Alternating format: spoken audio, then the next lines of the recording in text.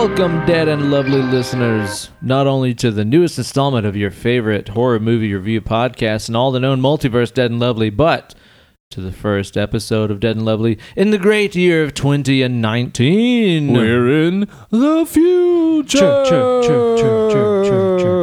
Remember on the early episodes when we couldn't figure out how to record stuff and we had to go back and re-record as Future Ben and Steve a bunch of times? Yeah, that was us from this year. Holy shit. Yeah, we had to go back in time from 2019. Okay, that's to pretty the sick. far back days of 2017. Oh my Lord of mercy. Those darkened times. Man alive. Well, what a joyous new year. Apparently, we will have just recorded a live stream. Yep, through our that is YouTube occurring channel. Tomorrow. Yeah, dude. Remember how sick it's going to be? What? Yeah, I'm getting my tenses all fucked up. how sick it may have been. Yeah. A lot of people were commenting, this is possibly sick in the future. Yeah, exactly. Which is now for us. Which is now for us. Yeah, they said that. I wasn't sure how to respond. I wasn't either. Yeah, but thanks for everyone who tuned in and tuned out and rung in the new year. I'm not typically a big New Year'sman, as I've mentioned, so it's kind of nice to have something where it's like, cool, an excuse to stay home. Right, and sit to on the not couch. be on the road. Yeah, exactly. I just don't want to be out there on that road. You don't go down that road. Don't drive on that road. I'm Jimmy Stewart. Don't go down that damn road. I'm going to take you to Washington. Talk a long time. It's called a filibuster. Deal with it. Oh. As we record this, it is now New Year's Eve. Right. Steve, how was your Crimbus? It was Crimbacy. Yeah? I mean, I saw on Christmas Eve. I saw my mom and side of that family. Okay, yeah. Hung out with my nieces. It was fun. Tight. We made some popcorn, colored. This actually sounds pretty okay. It was. Yeah, it sounds all right. I enjoyed myself. I also got some Christmas gifts. I got some socks, as I've talked about in the past. Yeah. Love them. Got a couple new shirts. Okay. I was happy with it. And I got myself some flannels. Very happy about that, yeah. Then Christmas Day, I did nothing. That sounds awesome. Yeah. Did you seriously just wake up whenever you wanted to? Woke up whenever I wanted to, just watch TV. Emily was at work. Wow. I spent the day mostly just preparing for, preparing for our videos that were coming up. Yeah, okay. Yeah, we just recorded some videos before this, and so we were doing a best of our own podcast. Yeah, And so it was Very going through. self-fillating. Well, every podcast does a best of. You don't do a podcast unless you think you have the best thoughts. I mean, once you get we're almost at 100 episodes. Once you get it close to 100 episodes and somebody says you should listen to this podcast, Yeah. a lot of people go, where do I start? where? Shit. Yeah. So a best Start with of the is a best good place stuff, to start. motherfucker. Yeah. It's a good call, man. It's a good call. Yeah, so I've been just working. Christmas was great, though. Just relaxing. Good. Not doing much of anything. That sounds pretty all right. Yeah, how about you? It was good. Just fucking exhausting. I mean, Christmas is always great, but just so fucking busy because we kind of have a big Christmas Eve thing. We have a Christmas morning thing. We have a Christmas evening thing. Yeah. It's just oh my God. And a Christmas middle of the day thing, too. Yeah. So, really, the greatest gifts that I think I received this year were the morning of Christmas Eve. We had a vet appointment that we were supposed to take the dog to. That was at fucking 9 something in the morning. Now, this is after we stayed up till 5 or so recording that Home Alone episode last week. Oh my gosh. Yeah. So stayed up till fucking 4 or 5 in the morning, and then we're supposed to be taking the dog into the vet at 9 something. And my wife let me sleep in and skip the vet appointment. So she did that herself, which was the greatest gift of all. That is very kind. Yes, it was amazing. And then I also took a nap after Christmas morning breakfast. You can tell how old we are when The naps are the best part. Took a nap, and I'm like, yeah, all right. Dude. Yeah. So those are my favorite gifts, I think. But no, I got some other cool stuff too. Yeah, I got some good shirts and that's cool stuff like that. Got a bottle of some cool whiskey that was brewed as a collaboration of Postmodern which is our favorite bar in Old City, Knoxville. Yeah, if you're going to have a cocktail in Knoxville, Tennessee, go to, And 100%. Hexagon Brewing, which is like another Knoxville brewery. Okay. It's like a chocolate stout whiskey that they made. Oh, it's really damn. good. Yeah, we had it down there one time, and it was awesome. So I That's got awesome. that, which is pretty dope. Yeah, I had a pretty good relaxing time. Had a couple just like good awkward family conversations where it's just like, well, we didn't need to talk about this stuff. And Ever. I hate to break it to you, really old family member, but civil rights did not fix race relations, actually. No. They can all vote now. It's fixed. It's fixed. It's done. Oh, my goodness. Listen, sometimes the police shoot me. Well, they've shot a white person before. Exactly. So Am I right? It's normal that they'd shoot a 12-year-old black boy who's just playing in the park. Yeah, exactly. That's not even weird to me. And it's one of those things that was just, it's the kind of thing that makes it go, and most of our politicians are around this age range, and they're making all the decisions for So us. I think we could refer to it as stupid age. It's just dumb age. Yeah, dumb age. I hate to break it to, people that vote for really old people. You don't get smarter as you get older. No. You don't start making your best decisions in your 70s. Nope. You aren't the most in touch with the world you're not. when you're in your 70s. Yeah, especially a world that's changed as quickly as ours did from the 80s to 2010. Oh my God, yes. Yep. Absolutely so. So I had some good awkward family conversations. Joy of joys. Yeah. Wasn't bad. The next day we had ourselves a big old skank banger show. Yeah? Which was fucking awesome. We had some cool new stuff that we came up with at Soundcheck. Uh-oh. So we had planned on adding some new stuff into the set, which was fun. But then another thing that we decided to put in there is, do you know that Twisted Sister song, I Wanna Rock? I wanna rock. Yeah. Dun, dun, dun. So we're always trying to come up with ways to just like beg shots and drinks out of the crowd. And I was like, what if we played, I want some shots. Dun, dun, dun, dun, dun, dun. I want some shots. Yeah, exactly. Yeah. And so, because that's one of those songs where we don't want to play that whole song. It's like the chorus is cool, but the verses and stuff are dumb. So basically all that we do is we do a round of I want some shots, and that's it. And then people bring us drinks. Great. Yeah, works out pretty well. Pretty fun stuff. Wow. Yeah. That's just like heaven. That sounds amazing. Working with what we got, man. Working with what we got. So it was a lot of fun, and now we're gearing up for a good relaxing New Year's and stuff. So, yeah, looking forward to saying hello to 2019. Usually the end of the year is the kind of thing where I usually get a little bit bummed out, and I'm like, oh, man, Christmas is over, the holidays are over. But as anybody that's been listening to the show knows, we've had kind of a shit, December, Thanksgiving into Christmas season over this way. So I'm really honestly just kind of ready to move right into 2019. Doing a bunch of cool stuff out in LA and stuff this month with the NAMM show and all that jazz. Just looking forward to getting the ball rolling and doing some good things. You just wait until January 1st rolls up on you real smooth with a hello. Is it 19 you're looking for? And then, hey, 19. Oh, my God. That's the song Steely of the year Dan, already. Dude. Holy hey, shit. 19. Fuck yeah. The Cuervo Gold. Oh, that fine Colombian.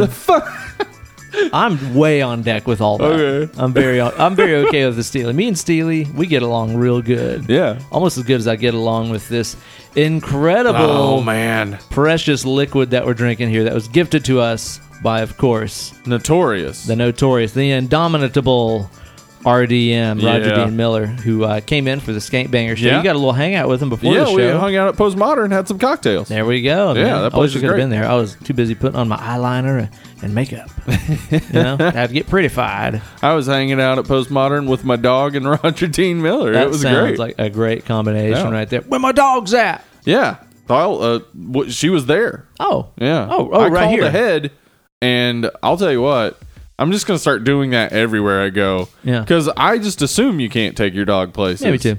But if you call ahead, like I found out one day at Pretentious, somebody brought a dog in. I was like, you can bring dogs in here? You can have a dog in this place? What? Yeah. I wonder if it has to do with, because they don't serve food. Yeah. I would there's not imagine a that kitchen has or to do with it. something. Yeah.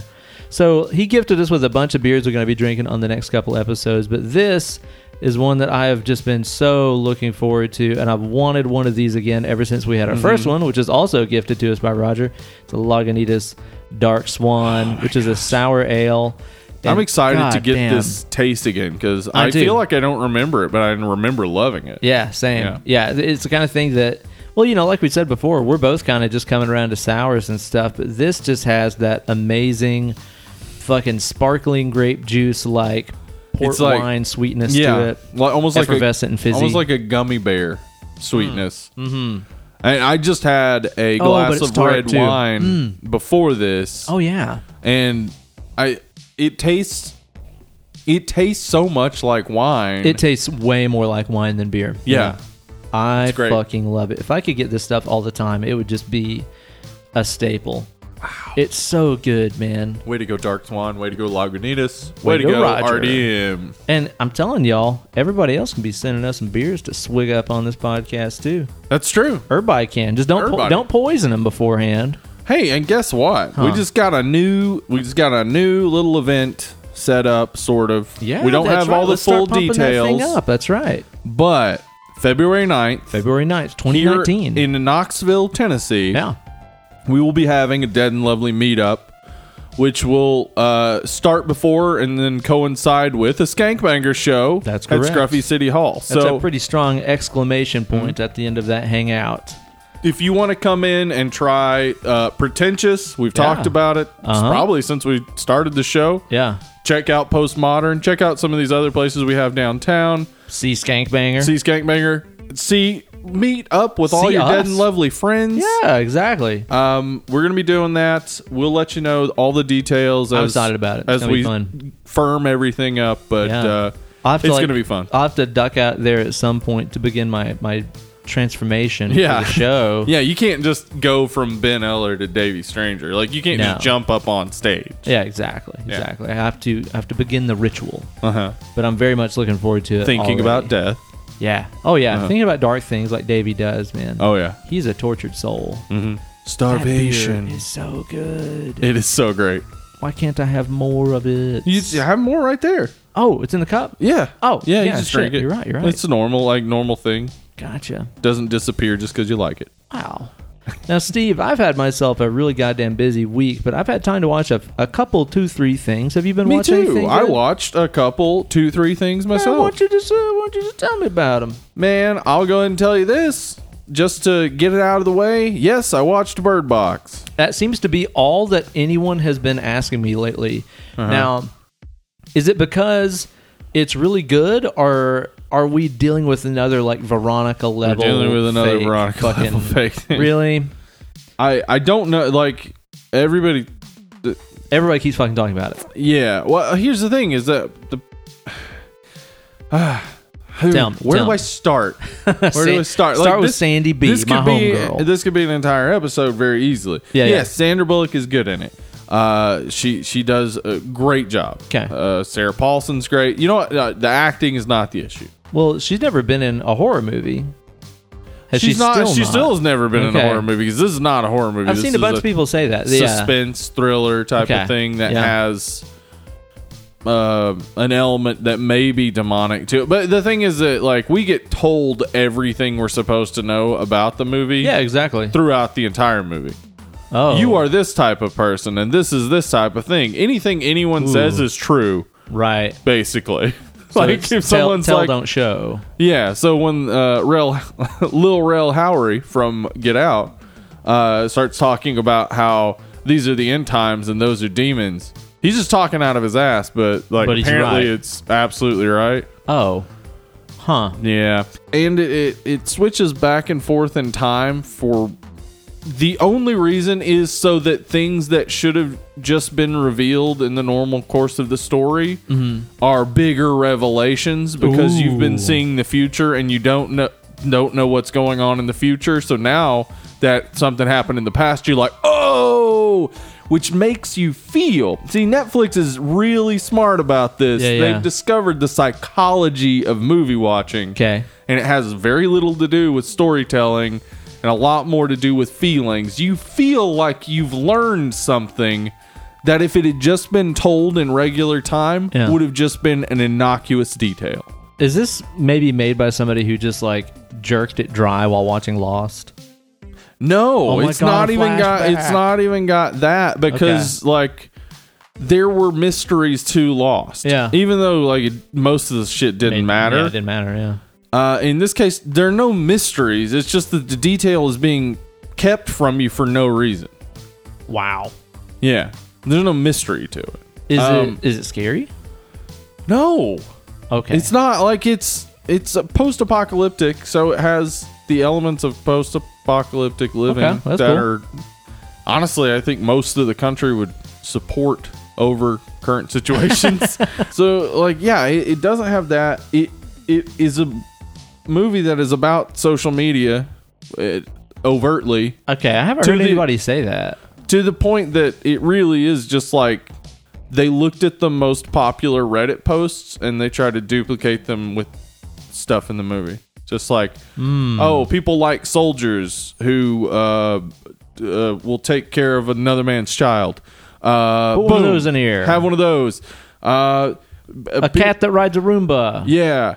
We need a millennial character that's lazy and relies on their parents and doesn't know how to deal with the real world. People think these exist. Yeah, we need a refugee character and a Trump-loving character, and we need all these things. People out there listening right now are like, who's the refugee character and who are the Trump-loving characters? Listen, I'll explain in a future episode. Okay. But this movie, from the beginning to me, I know they probably would say they weren't going for this, but it is a conservative allegory about how millennials are ruining the world with social media by showing people all the negative things that are happening, when we could just blindly walk around and not have to look at it and everything would be better. Really? Holy shit. So that's I would say somebody out there, man. All right, this is where we get fired up. Get in the corner here with Steve. This is where we might even have to take this out. I'm going to say it out loud. Get it. Shout it out loud. Sandra Bullock was in a relationship with a white supremacist for quite a long time and left him because he cheated on her, not because he was a white supremacist. Jesse James, that is. Yes. Okay, when you put it that way, I guess that did happen. Yeah, so why don't we ever talk about it? Why doesn't anybody ever say, hey, Sandra Bullock, that person who we all say is like America's sweetheart and she's a very bankable actress, why doesn't everybody just say, like, you dated a known white, you knew he was a white supremacist. You had to know it more than other people know it. And we knew it fine. Yeah, so... You know, when you put it in those words, it does make her less lovable. Yeah, I will say it really does. It really does. It really. I don't know if we keep that in. I don't know because people obviously don't give a shit that she. Like, I don't understand why nobody gives a shit about that. I don't understand why I still see people with West Coast Chopper stickers on their car. That's an iron cross. That's an iron cross. It's a Nazi symbol. That's an iron cross. It's a Nazi symbol. Yeah. That's it. Hey, they made making white supremacy passable before it was cool to do so. Really? Yeah, they really did. It's almost like that may have been part of a plan. They were America's power couple before Trump and Melania. Well, seriously, she left him because he cheated on her with a more white supremacist. Yeah. The person he cheated on her with was like, what was her name? Like Hitler Galore or something? Like, I forgot about that. Yeah. It's crazy to me. What a strange turn of events that was. It really was. And people were still like always on her side. Yeah.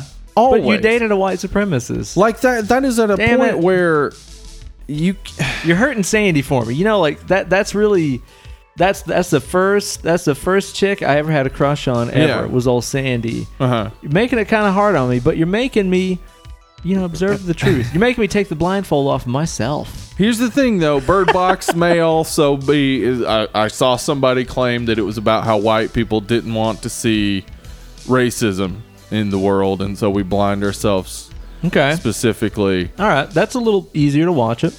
If that is true... Yeah. I take back everything except for the actual fact that Sandra Bullock used to be in a relationship with a white supremacist for a period of time in which she knew better than us how much of a white supremacist he is. Wow. That's a problem. Hard truths with Steve. That's a problem. Tough truths. Sorry about it.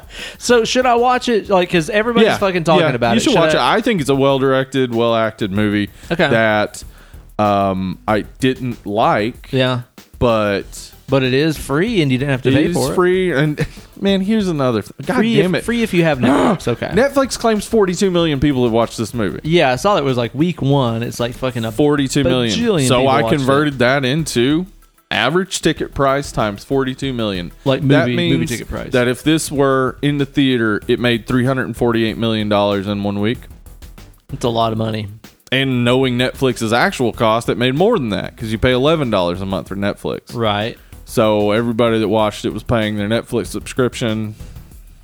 42 million. Like, that's impossible. Well, here's the thing is, how many people did you say watched it? 42 million. That's what Netflix says. 42 million, but it was only off of like 15 different people's accounts. Oh, well, that makes sense. Well, the thing is that Netflix, I don't know. I really need to like figure this out. I don't know if it's illegal for them to lie about their numbers and stuff. Yeah, because they don't go through the FCC or anything. They don't. I don't know if it's illegal for them. It's a good question. I know that the moment Bird Box was up on Netflix, or Bird Box memes were already on Reddit. Yeah, that was curious to me. That like as soon as this stuff came out, I was immediately seeing like memes and stuff popping up on Facebook. I mean, it's totally like viral marketing that's fake. This is Steve's conspiracy corner right here. I'll tell you this. Veronica was a dry run for Bird Box. Yeah. Veronica was not as good a movie as Bird Box, and Bird Box still isn't a good movie. Yeah. But Veronica, go back and listen to our Veronica episode. Yeah. Even if you like have skipped it because you were like, "Oh, that movie's stupid." It is stupid, and I go into exactly what happened with the scariest movie. Yeah, the viral marketing aspect. Yeah. About how it came from a post on 9gag. Right. Oh, yeah. That was just absolute bullshit. Yeah. Yeah, and it was just an echo chamber of people saying, everyone's saying this. The people who are saying it are the ones that are saying it. Everyone's saying it? What do you mean? That guy that started that original post about Veronica on 9gag, yeah, he is a known member of Big Paella. Oh, shit. Yeah, the Big That's Paella what it was. lobbyist. They were trying to push that paella. Yeah, exactly. Anyway, Netflix is... And there's nothing illegal about it. No, I don't even know if it's unethical entirely. Well, they're just exploiting fucking viral marketing. Yeah, they're exploiting viral marketing in a way that, to me, feels icky. A little icky on the side, huh? Gotcha. Well, I'll watch it just because... Yeah, check it out. You know, everybody's fucking talking about it. I mean, seriously, like, I saw a bunch of our different friends yesterday, and all of them asked me, have you watched Bird Box? So, yeah I mean, viral marketing or not, even knowing that that's what they're doing on purpose is making it fake marketing, I'm still going to watch it. So it's really a lose-lose thing. It is. That's what they do. Like, that's what they're getting at. They know that if enough of your friends are saying they watched it, you're going to watch it. Duped into watching it. It doesn't matter that at the end it's a mediocre at best film. Yeah. Yeah. I'll still watch it. You see anything else good? Yeah, Bandersnatch. Snanderbat. It's the new Black Mirror episode. I used to love playing Netflix. Crash Bandersnatch for PlayStation. Oh yeah, that was what it was. Yeah. Yeah. No, it's a choose your own adventure episode of Black Mirror, and that sounds awesome. I spent about 3 hours on it, just going through all the different, choices and all the different possibilities. I loved about it that you can't fail. In fact, you should try to fail as you watch crash the movie. Yeah, you should try to fail because that's what introduces you to a lot of the things that you're not going to get if you just select to select the right decisions the entire time is impossible because at times there are no right decisions. It's just, but yeah, you want to see. Because, like, when you make a wrong decision, it'll go to, like, an ending there and then skip back. Yeah. And then you can choose the other path. But when you do that, it does this sort of reminder of what had happened up to that point, and that reminder changes. That's like, sick. the people involved in the reminder now know stuff that happened in the alternate reality. So it's like they got a glimpse into what could have happened. Yeah, and so it's like a bunch of alternate realities that then bleed back into each other. That sounds like it would be so easy to make that terrible. Like, you could have easily J.J. Abrams wannabe thing. But they actually did it right. They did it great, and it was directed by director of 30 Days of Night, David Slade. Damn. Yeah, he directs a lot of great stuff. Wow. Not to say that this is one of them, but Bandersnatch was definitely one of them. I gotta watch that, man. That sounds really interesting. And I mean, like I've told you, I've totally snoozed on all the Black Mirror stuff. I haven't watched a single episode of any of it. Well, the cool thing is you can jump in anywhere. Even with the show, is it like that? Where it's like every episode, I could just start on episode 6? You can just start. Yeah, it's fine. It's like the Twilight Zone or something. Yes. It is like a much more twisted Twilight Zone. Okay, right on. Yeah. Well, I'll definitely have to check that out. Check it out, man. Pretty fucking cool. Yeah, I've not had time to watch a lot of stuff this week. I mean, after the Home Alone thing, like I said, we had all of Christmas and then the show, and then I had a night doing YouTube stuff, all that jazz.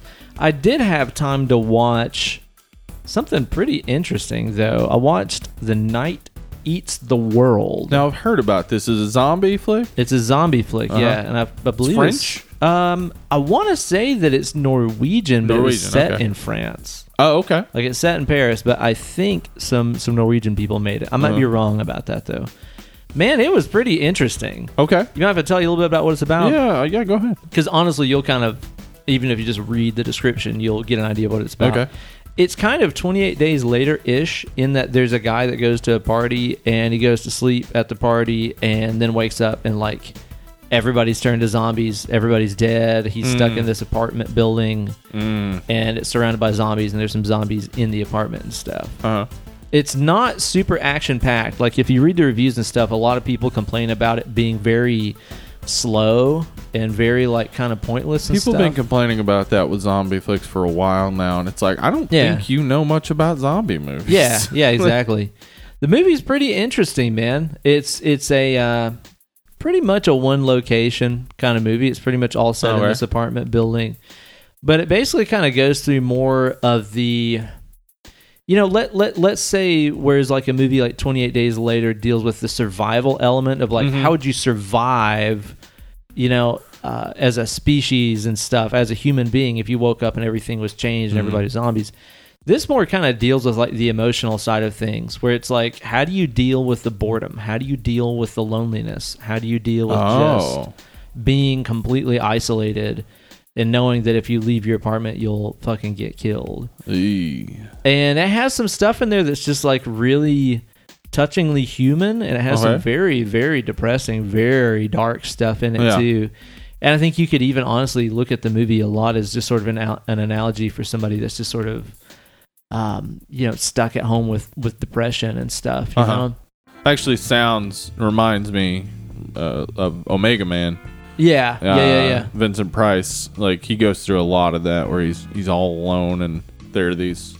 I mean, that Omega Man, they're not zombies exactly. They're more vampires, and they sort of retain their humanity, but he can't be around them.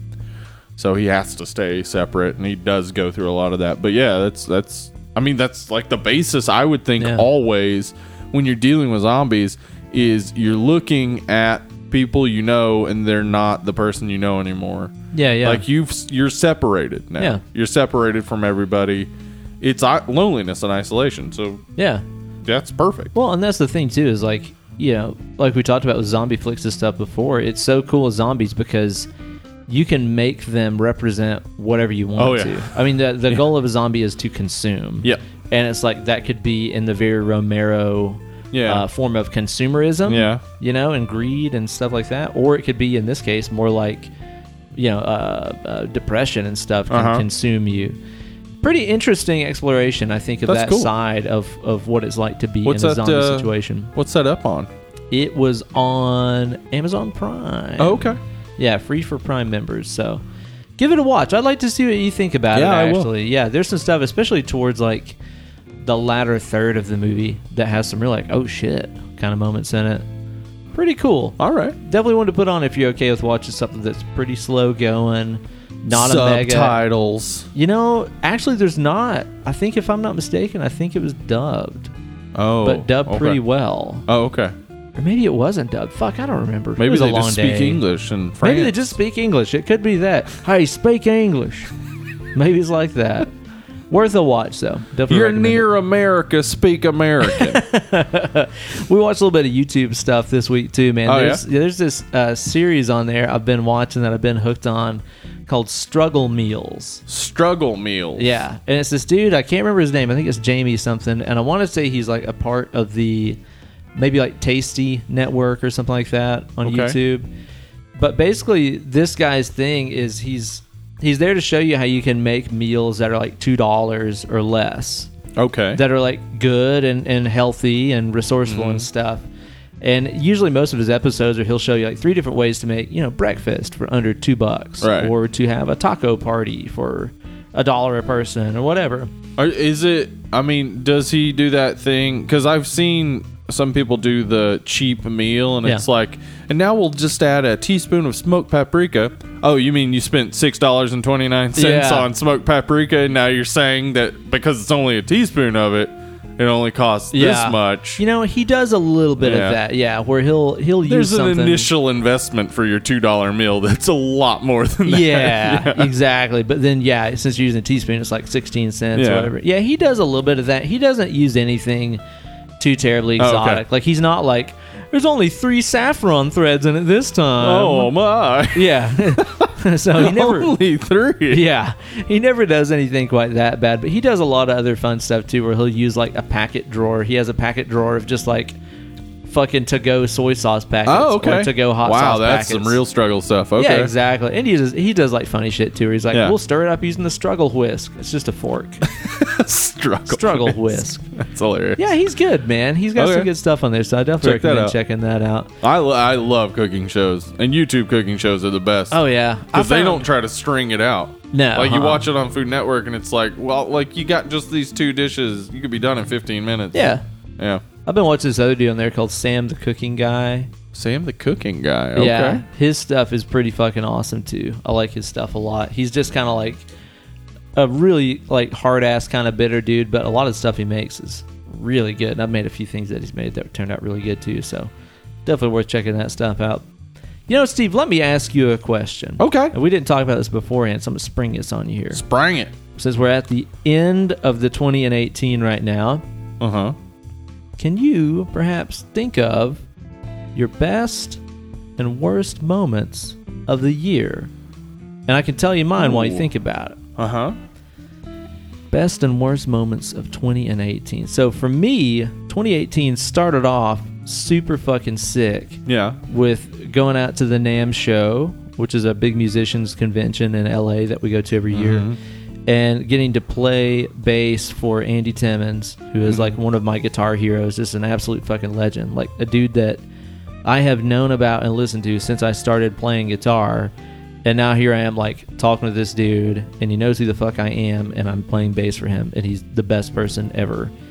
That was a pinnacle moment, not only of the year, but seriously of like my entire musical lifetime so far. Pretty fucking awesome. I would say that getting my YouTube plaque for my 100,000 plus dope. subs is pretty cool. I actually earned that in 2017, but there's some confusion with them getting me the plaque and stuff. Oh, okay. But actually getting it this year, I would call that a high achievement. That's cool. Pretty dang cool stuff. And I'm sure I'm forgetting a lot of other stuff for great things that happened this year. Got my first Les Paul. Love that. Love that fucking guitar. It's so awesome. Yeah, there's been a lot of good things that have happened. And then the bad things that have happened this year have pretty much all been this holiday season. So the dog getting sick, all kinds of other stuff. Well, at least it was all concentrated at the ends of the year. You know what? Yeah, it kind of was. Oh, and also say on the good side of the spectrum too, I can't forget this because this is what most of my year has been. Very stoked with the work that we did on the new Andy Wood album. Of course, a lot of you guys listening know I work and play all the time with Andy Wood, who's an incredible guitar player. Mm-hmm. We've been working on his newest solo record all this year. Kind of started at the first of the year doing a bunch of demos and stuff, and then started the actual recording of the album, then all the mixing and all that jazz. It's almost done. I engineered all the guitar stuff on the record and played bass on it.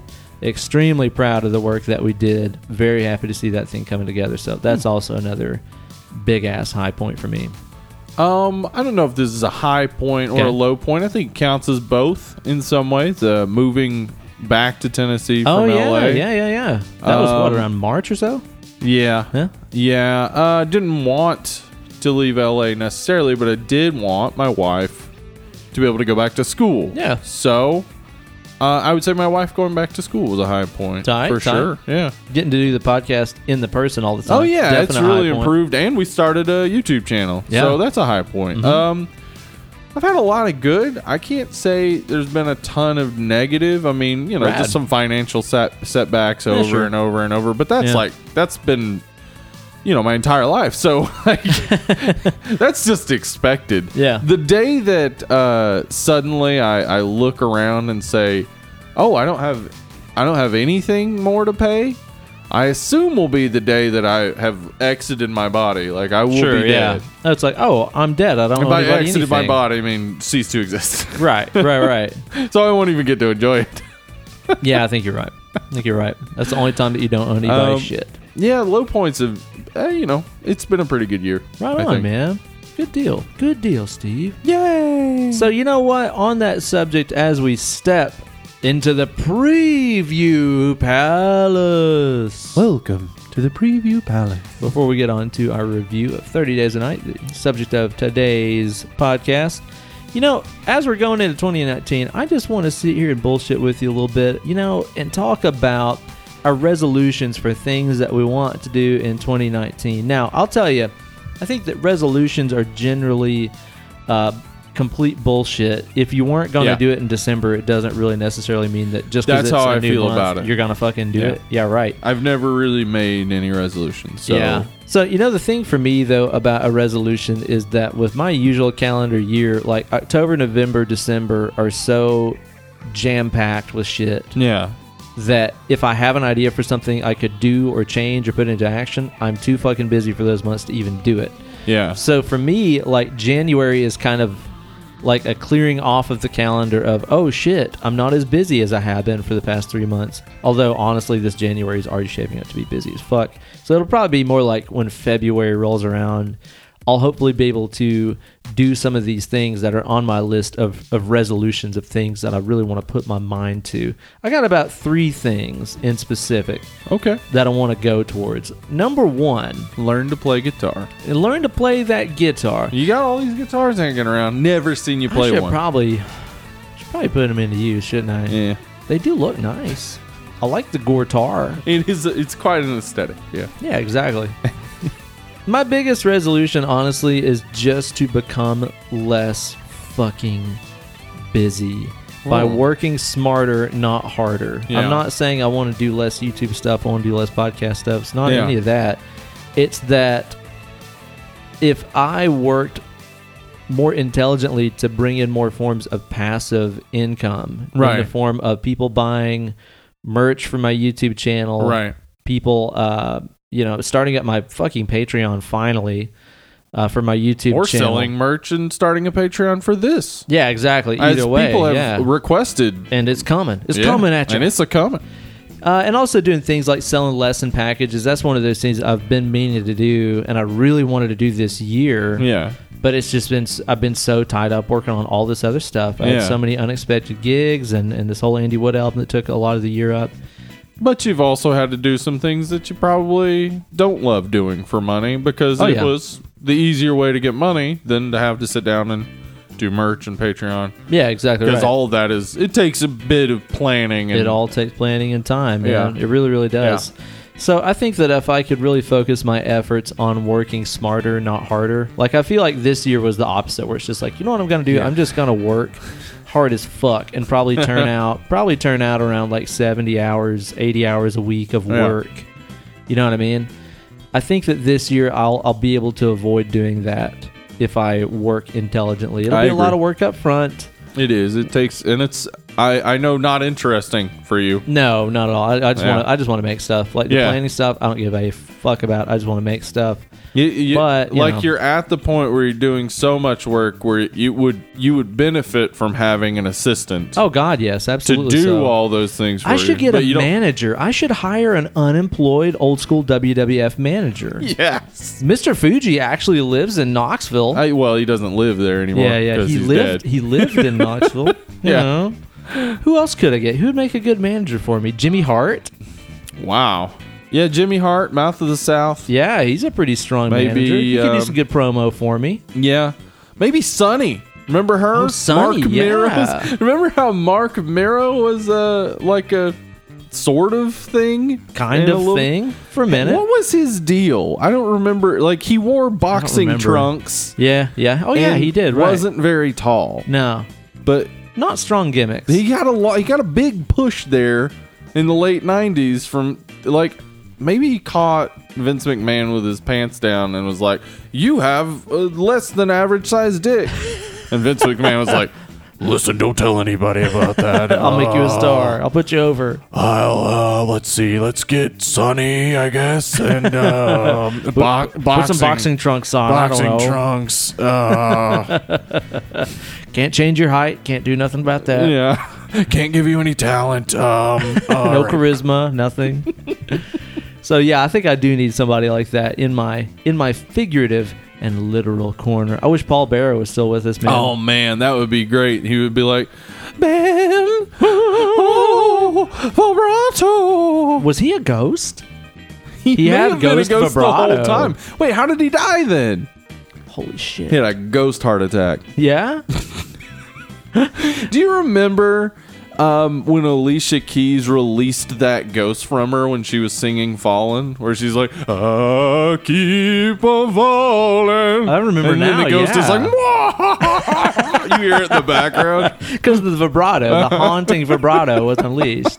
You got a point. I wish, though, that I did have a Paul Bearer. Like, imagine if all my videos, I didn't even have to talk or anything like that. At you the just start of the caned it video, it'd up. just be like, "This tasty lick comes from the urn." And he'd, like, open it, and then I'd be like, "Mila, mila, mila, mila, mila, mila, "Oh, Undertaker, you will feel the pain." I'd be the Eller taker. The Eller Taker.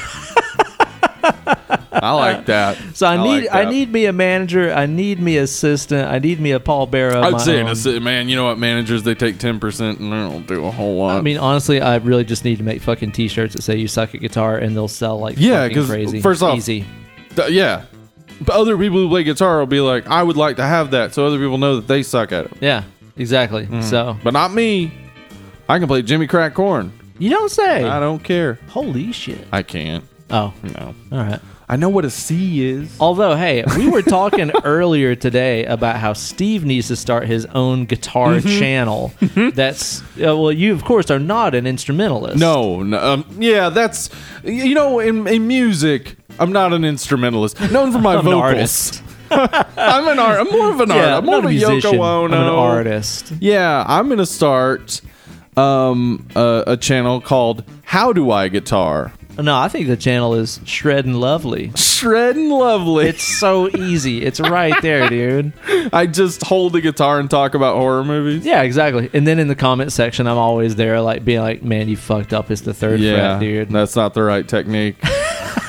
You work on your slant picking. Exactly. I don't know what that means, but I've seen it written down. It's good. It's good. All right, Steve, what's your first resolution of shit you want to accomplish Oh, in man. 2019? I need to lose weight. Okay. You're going to Yeah. trim it down, huh? Yeah, it's not like I feel tired too often. I could do the same, I'm sure. I mean, and again, this goes back to how fucking busy I stay. My busying is mostly sitting down Yeah. stuff. I have a YMCA membership. I have a YMCA like 2 miles away from my house, Yeah? but it's still a drive. That's my problem. Like Yeah, in yeah, yeah. LA, Walked I at just gym. walked everywhere.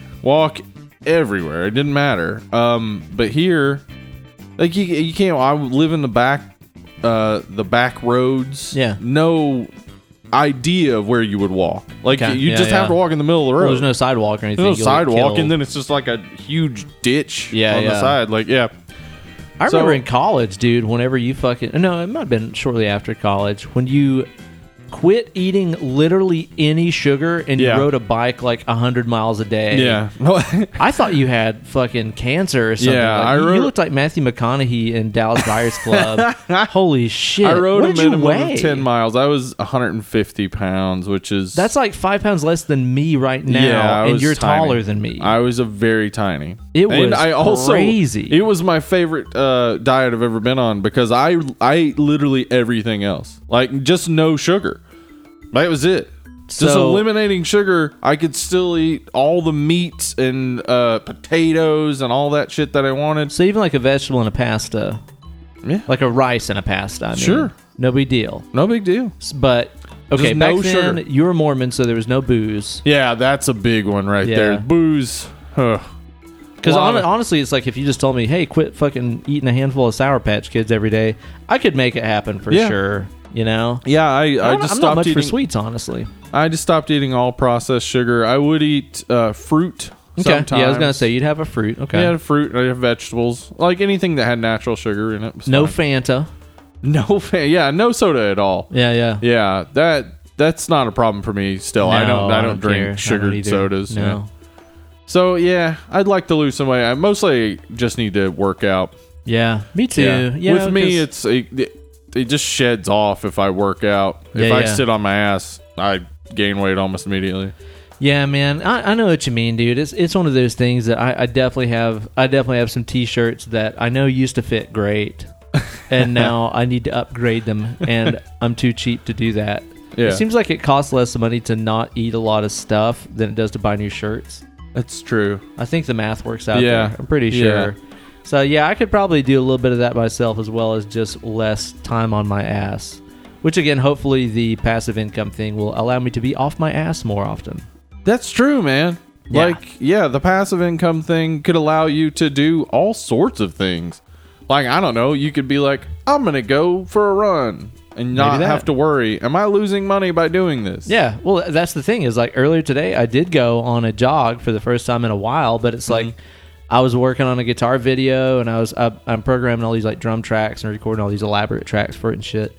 It's kind of on a roll, and I was like, I could stay here and do this, which will make me money, or I could go and add maybe 15 minutes to my overall lifespan by going on a jog for like an hour or something. So I did go jog. Do you ever do this? My brain does this sometimes where it's like, because like I do not foresee retirement. Yeah. Oh no. I see Jesus.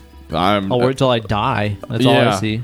Well, but it's not of choice. Like, Yeah. I just don't foresee ever having enough money to retire. Yeah, sure. No, I think it is of choice for me because you know me and dude, it's like free time and we do not get along good. I'm like terrified of retirement. Actually, yeah. So I think like, wait, so if I stay healthy, I can live longer, and that's gonna cost more. Shit, god damn it, more bills if I live longer. Yeah. What the hell? That's like Not stress. working out. The idea of living longer is stressful. Yeah. That's fucking funny, man. What's your next resolution? Solo EP? Shit. That's Ben one of Eller those things, dude. I meant to be doing it all 2018. I mean, it was like one of those things where I was like, okay, finally gonna put my nose down and do this stuff. And let me run this by you because I've got two different EP A cover ideas. of "I'll Push Your Mom Down Some Stairs." Oh yeah, by Whiskey Kitten. Whiskey Kitten. Oh Yeah. man, that's a great song. Right there. Love Whiskey Kitten. They're great. Amazing band. I've got two different ideas for the solo EPs. One of them being, just kind of like a straight ahead, the shit that I've always loved, Joe Satriani, Steve Vai, instrumental rock guitar thing. Like that's just what I love doing. Yeah. Just straight up instrumental rock guitar. You want to call it noodling? Yeah, noodling with Uncle Ben's noodles. Now we're talking. Yeah.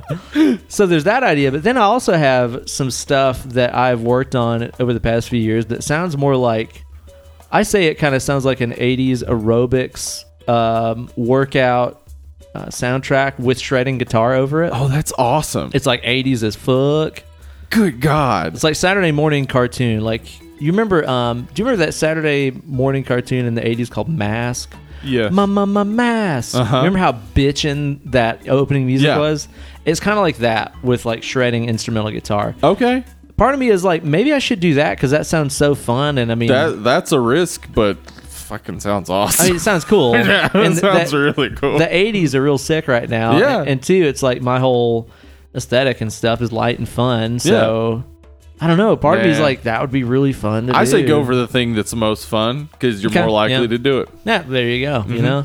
But yeah, man, I have been meaning to do that shit for fucking ever now. And I've just been too busy. It's like I've been too busy learning other people's music. I've been too busy playing other people's music, learning, teaching other people's music and stuff. It's just been nonstop. So it's like, the the cobbler's children go barefoot. You know, it's that kind of thing. Yeah, Too busy making shoes for everybody else. Oh, so yeah, that's one of my big things this year. There will be a fucking Eller EP in one form or another. dude, that's awesome. Coming out, maybe 2 of them. I mean, if I figure out a way to carve out enough time, doing the 80s thing and just the rock thing would be so fun, man. I'm telling you, this year, Ben, I'm gonna get even better at video editing. I say even better because I'm already a pro. Pretty fucking amazing. I mean, did you see that one video? Oh, it man, was great. dude. It was insane. What about that other one? Bitch. Also awesome. My second favorite one. Yeah. I want to get better at video editing. I really enjoy it, actually. I too. had not done it until we started our YouTube channel. Yeah. And, man, it's real interesting. It's learning how to tell a story with what you got on hand. Oh, yeah. And working with shit like timing and stuff like that. Comedic timing, you know? It's so much of it is problem solving, which is something that writing is, but also isn't. Because you're creating your own problems.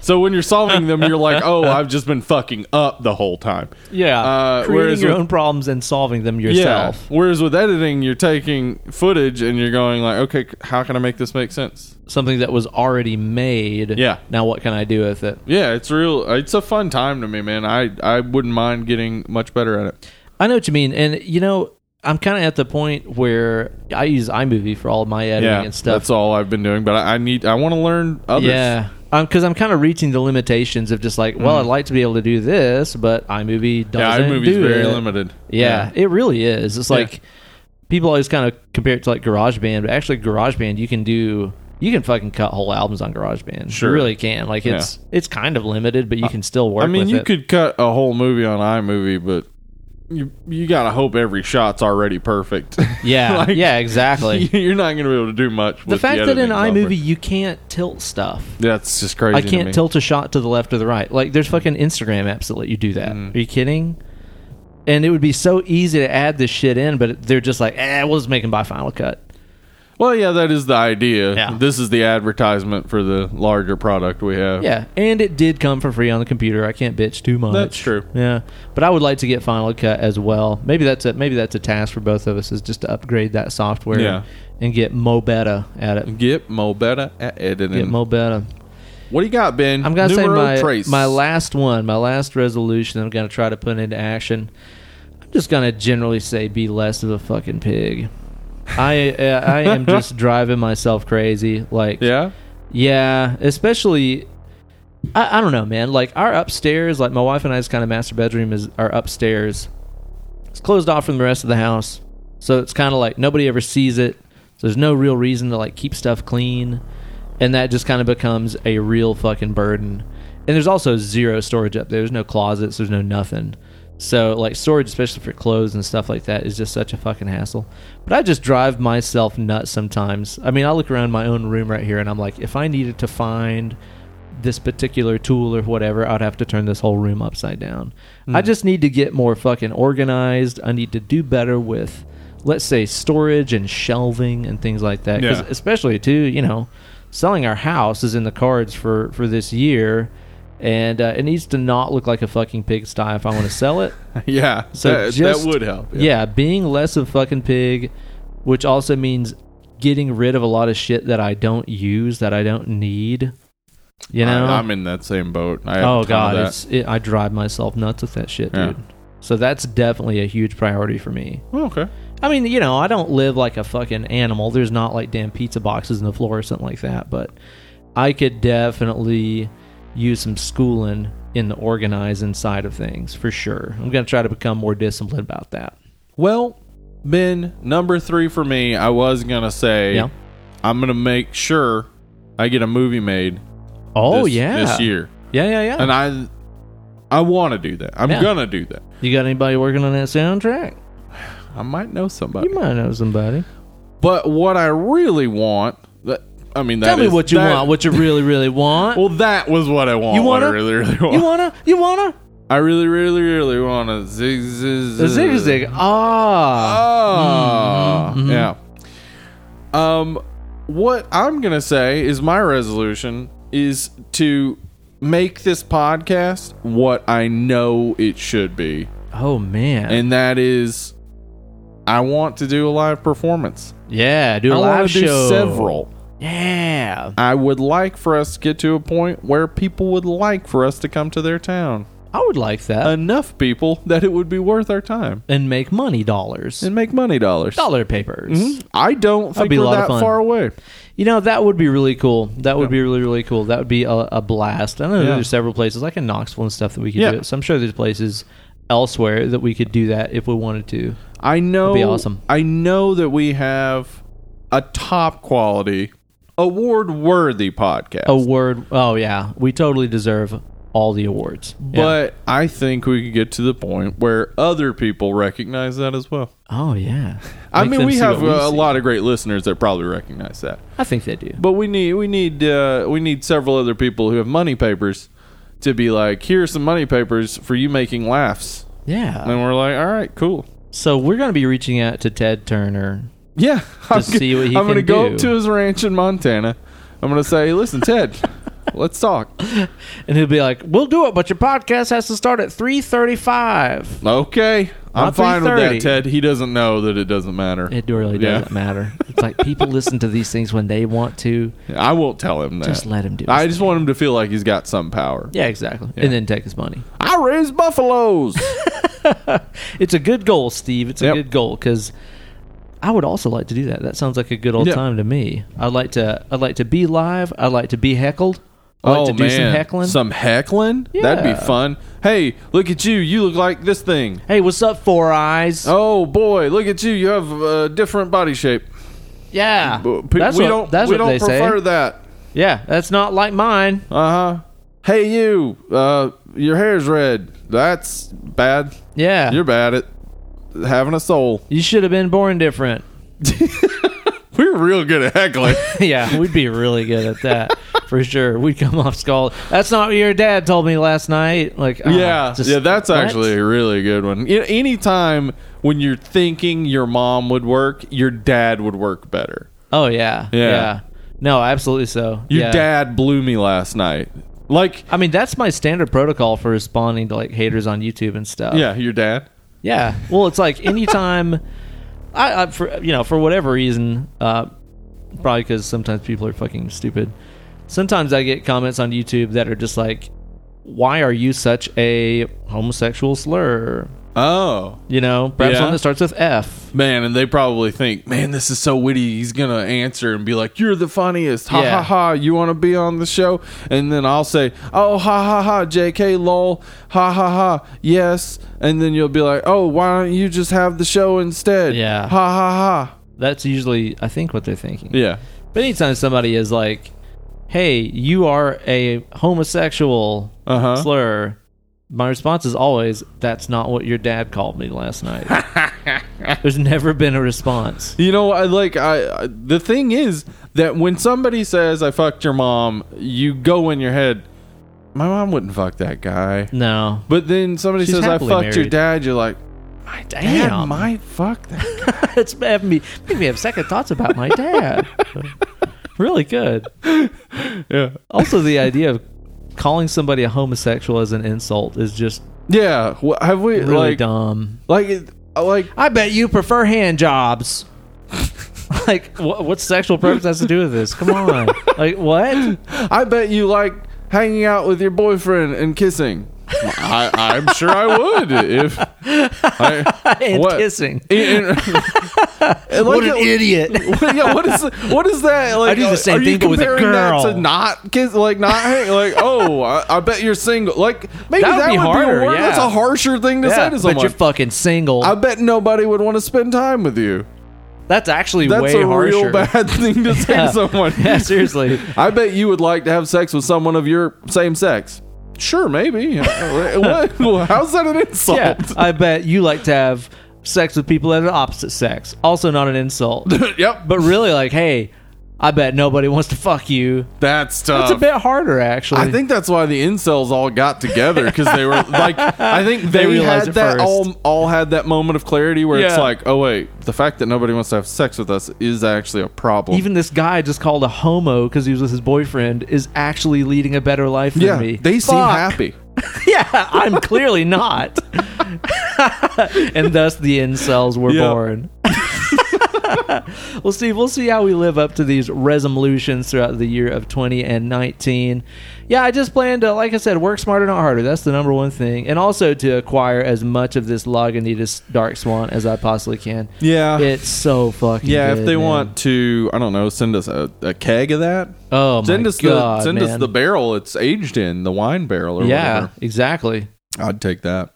Man, it's seriously amazing. They also make a, have you seen that, like, I think it's called Sparkling Swan? No. It's supposed to be like the Swan, but even more like effervescent. Oh. Which I just think would be divine. Yeah. It would be like a red champagne or something at that Yes. point. Be on board I'm with for it. that. All right, Steve. Today, on this installment of Dard and Larvlar, we're going to be reviewing 30 Days of Night, which came out in 2007, which is what I said. Mm-hmm. Is this the first time you've seen this movie?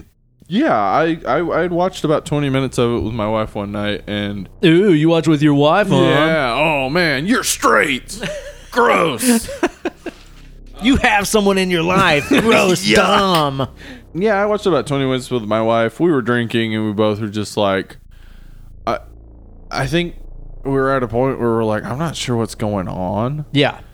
And we thought, oh, maybe we've had too much to drink. We'll watch it some other time. Yeah. Turns out we hadn't had too much to drink. Yes. Yep. This movie kind of had that phantasm effect on me where I was like, wait, hang on. Like, did I miss something? Like, I was looking down, writing a note, and then look up, and I'm like, did I fall asleep while I was writing that note? Who Did I is take this a micro nap? guy and his dad who decided to... Who's this dad? What the fuck? Who? I want to meet that dad. There are 24 named characters in this movie. Why are there 24 named characters in this movie? All you needed was people to get killed by vampires. You didn't need to give us names and backstories that just make us think, oh, this is going to turn into something. Oh, no, just dying right now? Yeah. And then, of course, the people you leave around, you don't give any story to. No, nothing. Because it seems like this movie suffered from a complete lack of character development. Oh, yeah. Absolutely so. Yeah. No, and the thing about it is, man, is like, I was really excited to watch this. This is also the first time that I've ever watched this movie, too. People have been recommending it. Yeah, like the past couple of years when we've done No Vampire for the month of November, where we just do, vampire flicks, somebody is always like, oh my God, please do 30 Days of Night. And even just randomly throughout the year, I've had tons of people suggest that we do this movie. Yeah. And don't get me wrong, I can understand the appeal because it's beautifully shot. It was beautifully shot. It looks great. And it's brutal as shit. And also, too, man, like, I remember even seeing commercials for this and hearing about the concept that, in certain areas of the world where it's dark for long stretches. That's where vampires would congregate, you would imagine, right? Yeah, exactly. Because that's the thing is, like, whether you're talking about, fucking Salem's Lot or whatever, you always have a little bit of a break from the vampires as soon as daylight's out. As long as it's daylight, they can't get to you. So there's always a bit of a reprieve. They've got to go back to that coffin whenever the sun comes out or whatever, But in a world where it's dark for fucking months at a time, like it is in parts of Sweden and stuff like that, boy, a vampire could really just have himself a damn ball, just run amok. So to me, I was super stoked about the concept of this movie, and I think a lot of people are probably honestly just kind of in love with the idea of this movie. Yeah. And the idea is good. Yeah. And some of the execution is good. I just did not fucking like it. Real bad. You ever think, why do vampires sleep in coffins? Let's just say, for instance. Okay.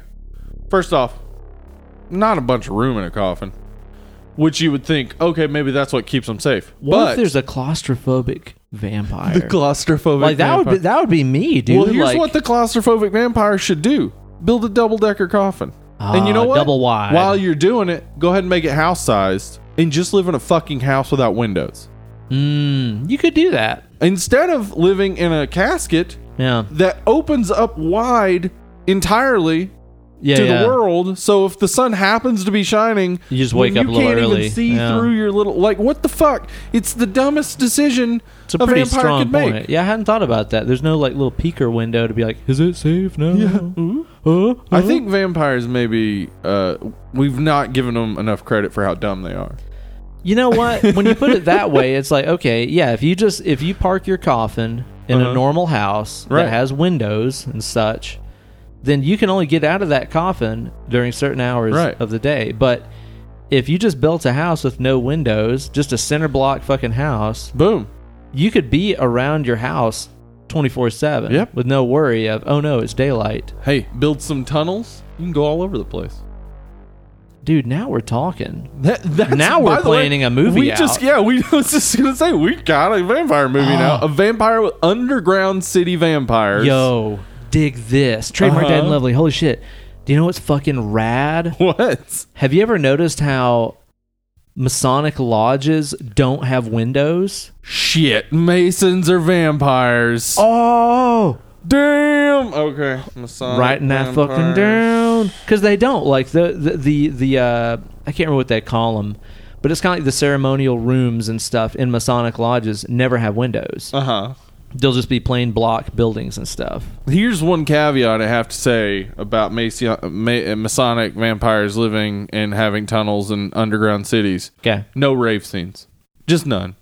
Yeah, no raves. No raves. Just no raves. Just because you're in an underground city, Matrix, doesn't mean you need raves. Zion. Okay? Yeah. You don't need raves. No, not also, really. just because you're vampires doesn't mean you need raves, Blade. Also, most of the Masons I know are just like fat old white guys. That's true. So they would look awesome raving. Okay, if a vampire is feeding every single night, why do they stay so svelte? Because there's no carbs in blood. Oh shit, it's all protein. Yeah, exactly. Damn. They're fucking keto, dude. That's it. Paleo as fuck. We should start the vampire diet. You lose weight by only eating blood.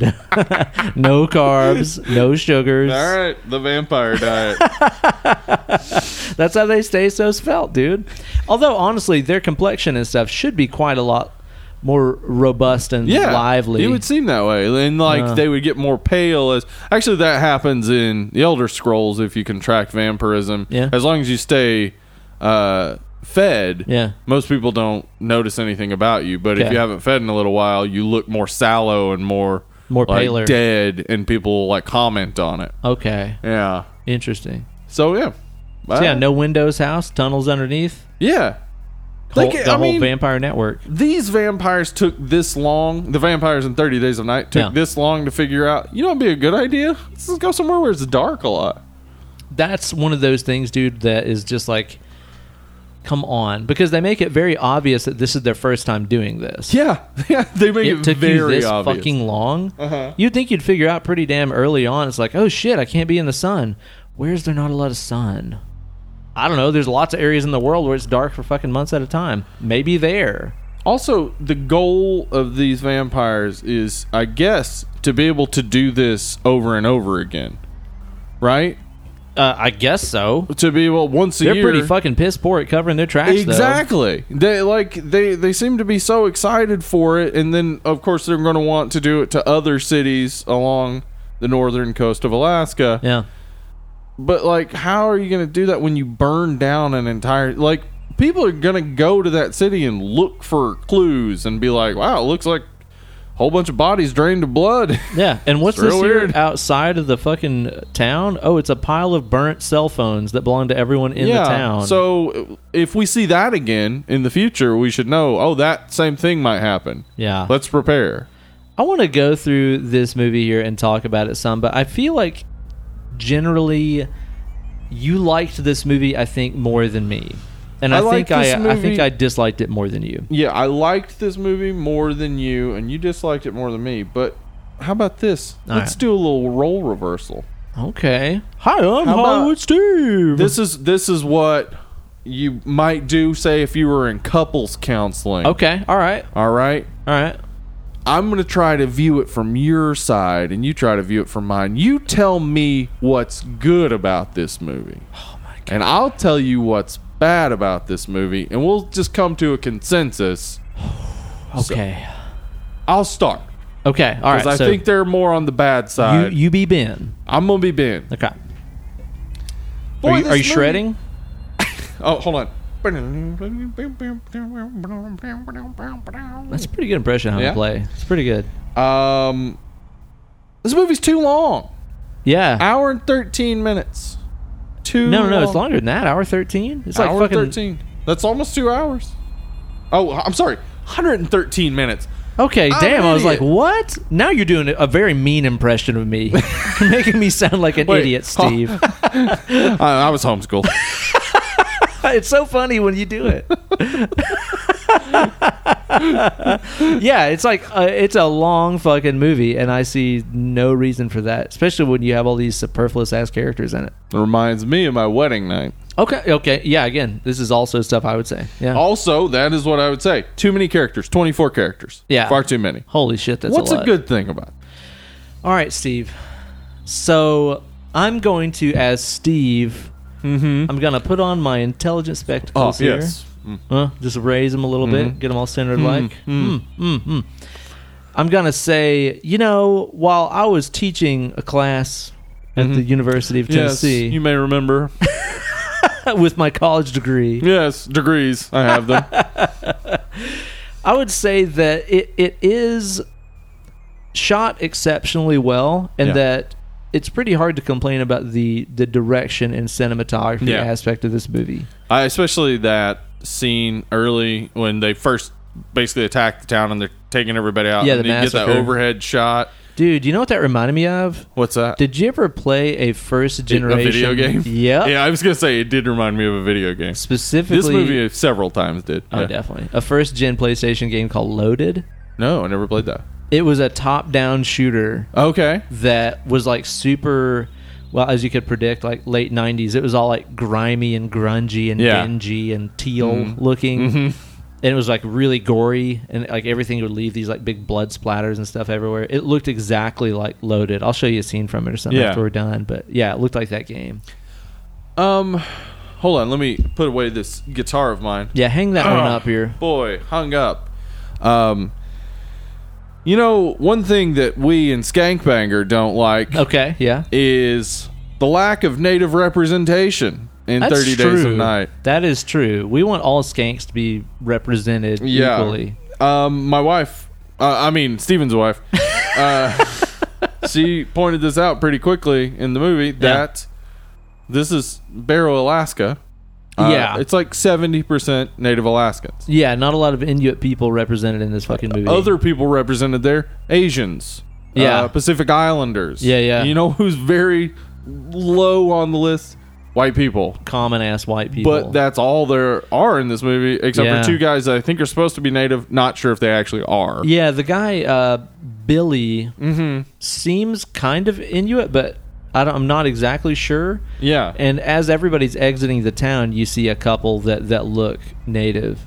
But that was something to me that was puzzling about the movie. Is I was like, why the fuck is Josh Hartnett's character named Eben? That's like, why not just fucking call him Evan? Well, Give him just a white dude name. The character in 30 Days of Night, the comic book, was native.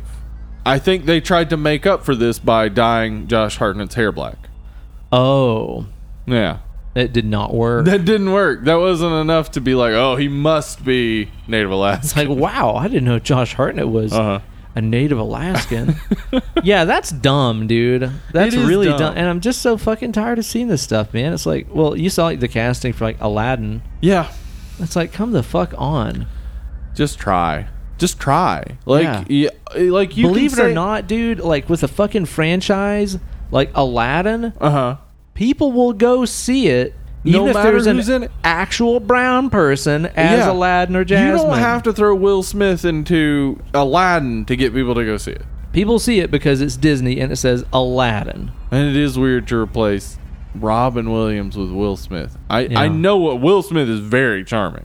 Oh yeah, he's also Fresh Prince. He's not Robin Williams. Like Will Smith is more of a Scientologist. Will Smith, yeah, he's more of a Scientologist. He's more the type of guy who can be wacky and off the wall a little bit, but also bring it back down to gravity and seriousness. Like, Yeah, he's got to get him one of these. yeah, he's got to get him one of those. Welcome or to Planet whatever. Earth. Or why he don't want me, man.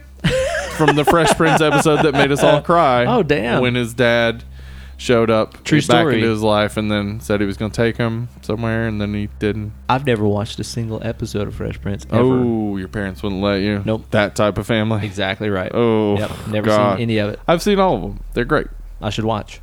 Well, no, it's not a great show now. Okay, right. You watch back on it now, and you're like, oh. I mean, first off, it's multicam with audience laughter. Yeah. I already hate that.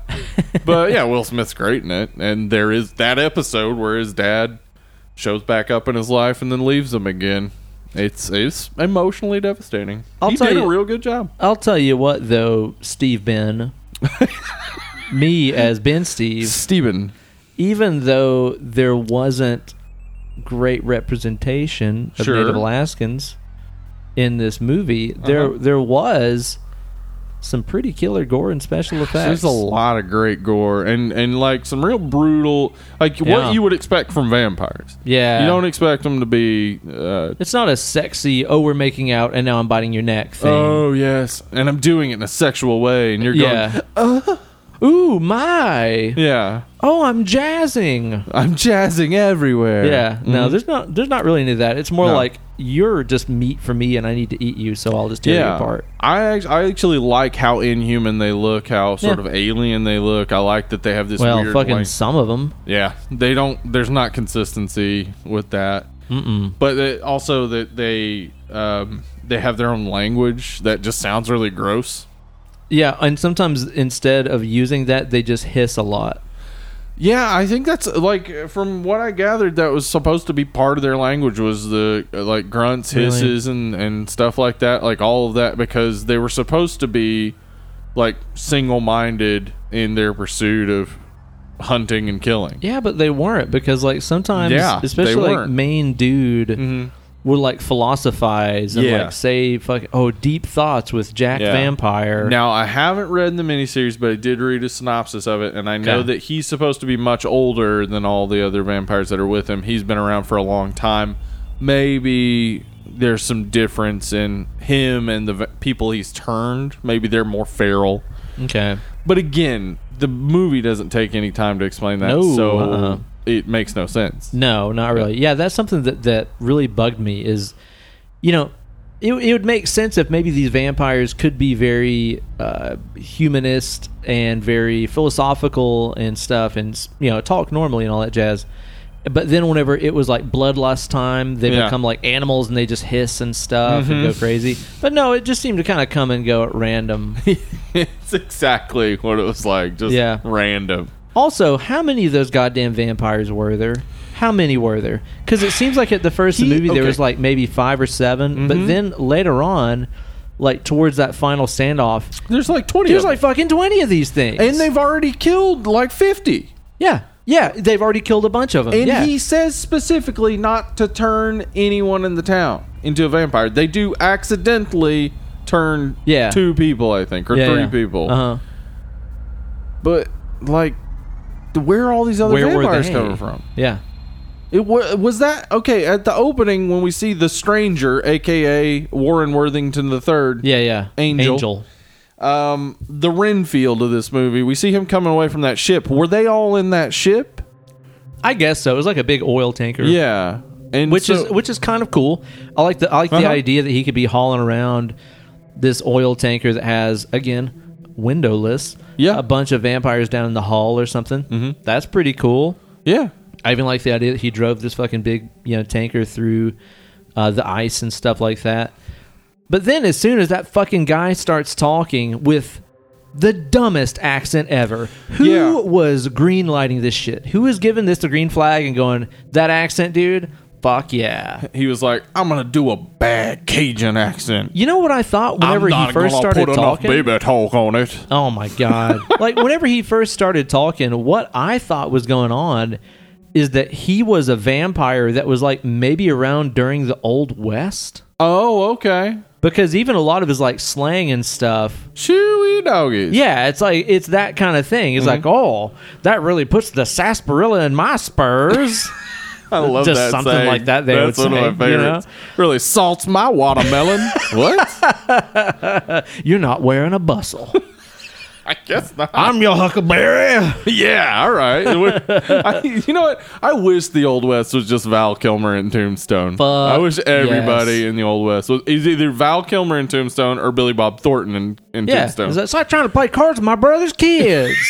We all know that. Man. We all know that feeling. I just wish most movies were Tombstone. That's a good point. Because Tombstone is a fucking You mean 10. like 20 minutes too long? That movie is about 20 minutes too long. Honestly, it kind of is. It's really good. But it's really good. Yeah. It's really, really good. Now, that guy's accent really just fucking pissed me off. It was one of those things that instantly took me out of the movie where I was like, who thought this was cool? Well, see, here's the thing. He could have a backstory of they picked him up in New Orleans. Like, they're traveling around the coastlines. Yeah. You know? That easily could have been the story, but it's almost like this movie made itself a choose-your-own adventure. Yeah, where you decide where this guy's decide what from. the hell any of this is. I'm gonna dump us. We're just gonna show you a bunch of people get killed. This pint of Yuengling here in America's oldest brewery. You know, I chose a cheapie to follow up that Dark Swan because it's like nothing else can really contend. Well, nothing's gonna taste right after that either. Yeah. So just go with a regular old blue collar beer. That is an issue with sours, I guess. Like, I don't have IPAs it as much. Too. I mean, IPAs, you can't drink anything after them. It depends on the hop. I mean, if it's more of a Galaxy or something, I think I can recover from that. Yeah, it's not like a Mosaic. It's just like it's like it coats your entire palate. Yeah, but you drink a sour, you can't follow it up with anything except maybe a Yuengling. Yeah, exactly. We'll find that out. This is a good old neutral ass beer. I enjoy Yuengling. America's oldest brewery. But yeah, that Renfield guy, like, I like that they have a Renfield type character. Yeah, I like that they connected it to the old sort of vampire stories we know. Yeah. And of course, Dracula and in Bram Stoker's Dracula arrives on a boat. Yeah, just that's like true. they do. Yeah. Yeah. They're like a boat. But they don't really, I don't know that they have as many of the same rules as other vampires we see. For instance, they definitely are allergic to the sun or whatever. Yeah, they can't do the sun. Yeah, but no one tries anything else like a stake to the heart, or garlic, or a cross. Though we do get the main vampire's thoughts on God. No God, he says. So pretty basic thoughts overall. Yeah, you're right though. I hadn't thought about that. Brutal, nobody busts out the garlic. Nobody busts out the crosses. I mean, they have it's like they're vampires, and somebody says vampires aren't real, which is a conversation that happens From Dusk Till Dawn comically. Yeah, where exactly. It's like vampires aren't real, but these sure seem like vampires. Yeah. So let's act like they are, and it works. Yeah, exactly. In this, they just can't really get around the fact that these are vampires. Even though they have 30 entire days. That's a month. Even though almost all of the killing occurs on day one. Okay, and hence arises really one of my major problems with this entire thing, man. These are the most amateur hour fucking vampires I've ever seen. Because you're right. They arrive at this town, which only has 100-something people in it. Well, yeah. Okay, so they have a sign that says like 534 or something. Yeah. And then he changes it to 134. Well, that's because you know why they live there? Because no one else can. That's why you choose one of somewhere many to live. Nonsensical lines in this fucking movie. Oh my god, dude. You know why we live here? Because no one else can. You know where else no one can live? Space. Go there. You know what? You live in the ocean. Live in the bottom of the ocean. That would save me the time of having to hear that stupid fucking line. Fucking dumb, man. I would rather hear it as dies. Yeah, dies. Dead. So these vampires arrive in this town of 150 something, and they immediately massacre 140 something. Yeah, like all but maybe 7 or 8 of them. Yeah. So then you have like 3.5 weeks of them not eating. Mm-hmm. Why in the fuck would you kill off the entire herd? Why? Right away. Why wouldn't you do it slowly? Over time, you all don't have to come in and burn the fucking town to the ground day one. Like, just start taking people out slowly. That's a classic case of coming in too hot. Yes, it is. Classic case. But, okay, imagine they start... Okay, imagine this improvement. Okay. They start taking people out slowly. Yeah. One by one. And it's like there's a murder amongst us. That's murder cool. amongst us. That's like a thing kind of deal. Or even you could go, and I think they were trying to go for some thing stuff in here, and they just failed at it. Oh yeah. You could even go with suspected suicides. Okay. Like, we get suicides this time of year. Yeah, it's like, oh man, nobody can drink for a month and stuff up here because the suicide rates are so bad. It's dark and you don't see the sunlight. Most people can't handle it. Yeah, that's a great point. Yeah. All they play with is the lack of light. They don't play with any of the other aspects of the isolated town and stuff like that. Like, they further isolate them as if they had a cell phone, it would have fixed the situation. Yeah, really, right? What would it have done? That whole thing where at the first of the movie they show the big, huge pile of burnt cell phones. Now, That's really dumb. It's really fucking dumb. Mm-hmm. Was it the Renfield guy or was it the vampires? It had to selectively? be him, I think, because like he goes around, he kills the dogs, he like cuts everything Does the out, dirty and work. then they show up. So this guy went in and out of every house. Stole 100 and something cell phones. And Seriously? burned them all. Yeah, it's dumb. You know what would have been better? Just fucking make this movie in 1990. Yep, you don't even have to deal with the cell phones. Done with the cell phones. That's Everything it. else is then plausible. Yeah, Him exactly. killing the dogs, him, cutting out. Yeah, girl missing her plane. Yeah. All that that's stuff plausible. still works in Though 1990. the girl misses her plane in a completely unrelated accident. Which is dumb. Just go, okay, screenwriting. The easiest way to get to what you're doing is the best way. The easiest Occam's way razor. would be for the vampires to take out her truck. Okay, yeah. Not for her to have an accident because somebody's brakes went out. A completely unrelated incident. Yeah. It makes no sense. No, it doesn't make it better to have it that way. Yeah. Maybe they could have used a few more writers in the writing room to help this thing out. like the 5 drafts they went through were probably... Oh, 5. Okay. Yeah. The final draft by Brian Nelson was supposedly getting back to the comic, trying to be more like the comic. So wanna why check the didn't they comic out just now. scrap Yeah. all the other drafts and then just Start make a there. draft? Yeah. Just adapt the comic. Yeah, I want to read the comic and check it out. It's how long looks is it? It's great. I haven't read it. 3 issues or something. A 3-issue miniseries, and then short. of course there've been follow-ups. Okay. That is really short. Normally, a mini series runs about 6 issues. I mean, 4 is not unheard of. 3 is pretty low, Pretty but short, yeah. they had been shopping this around. Steve Niles and can't remember the other guy's name. The other one. The other one. They were shopping this idea around, even shopping it as a movie idea before it ever even became a comic. Oh, wow. Yeah. So once it became a comic, Steve Raimi. Yeah, Sam Raimi was interested in turning it into something Of Evil Dead fame. Yeah. Yeah. And he's a producer on this. Ben Templesmith was the Okay. original illustrator who was credited with 30 Days on Night. Yeah, there was just this long process, like a 5-year long process Development of hell scenario.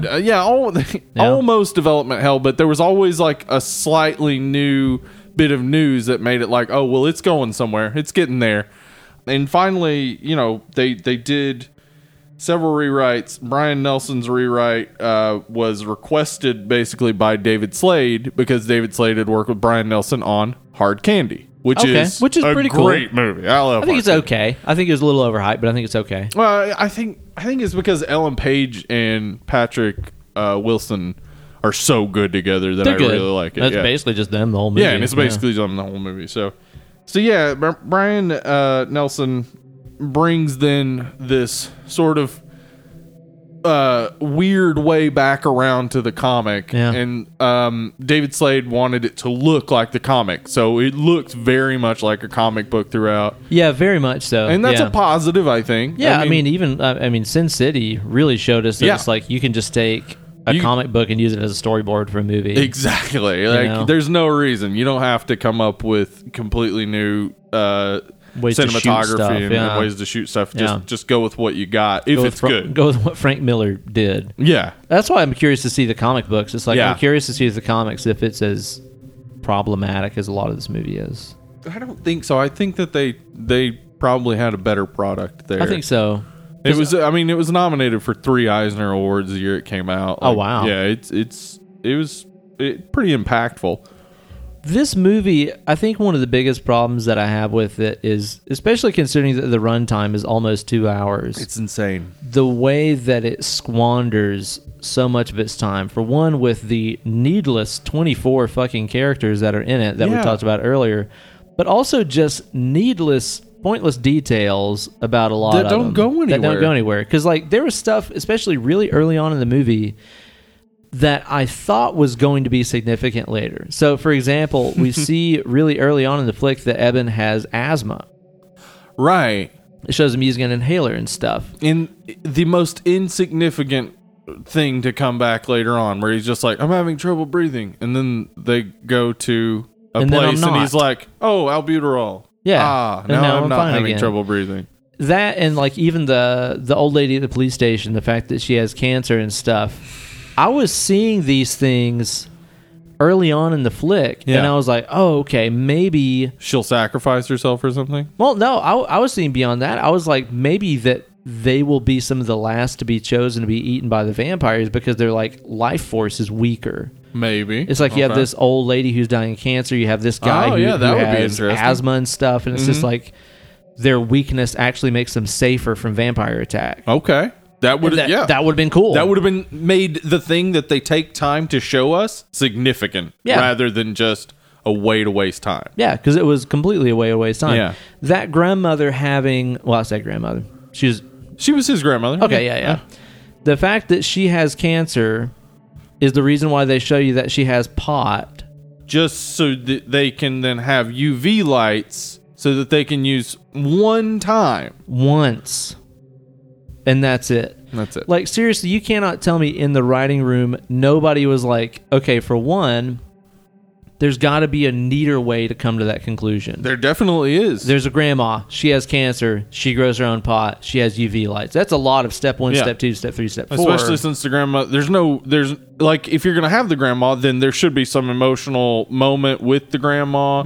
Maybe the grandma's like, I'm dying of cancer. I'll sacrifice myself to save you guys. Blah, blah, blah. None of that. Maybe the UV light turns out to be the Deus Ex Machina that saves the day. Yeah. No, it's just fucking they use it once and it's over. They should have made it like, oh, grandma carves elaborate pointy crosses in her free time. Like, come on, dude. She keeps it in her mirror room next to the holy water. Yeah, exactly, man. Yeah, I mean... fucking pointless shit, man. The easier way to have the UV lights there is it's a town where for 30 days they have night. So they use UV lights to combat seasonal affective disorder. Because you can use that. You can use they UV do lights that to in reality. That. Yeah, maybe it's just that, right? Yes. Yeah. That's all you need. Maybe Granny has pot because she's an old hippie. Or because she just smokes pot because it's great. Yeah. Easy. You know what? You don't even have to mention pot ever. No. Unless it were to come back and the vampires are allergic to weed smoke, then... I mean, that's great. Well, you know what, though? Dead to rights? The whole UV light thing would play in perfectly with this whole narrative that you're talking about like framing a lot of these as suicides and stuff. And the whole thing that, 4/5 of the town leaves because people can't handle being in the dark and shit like this. Like, they make it blatantly obvious. True.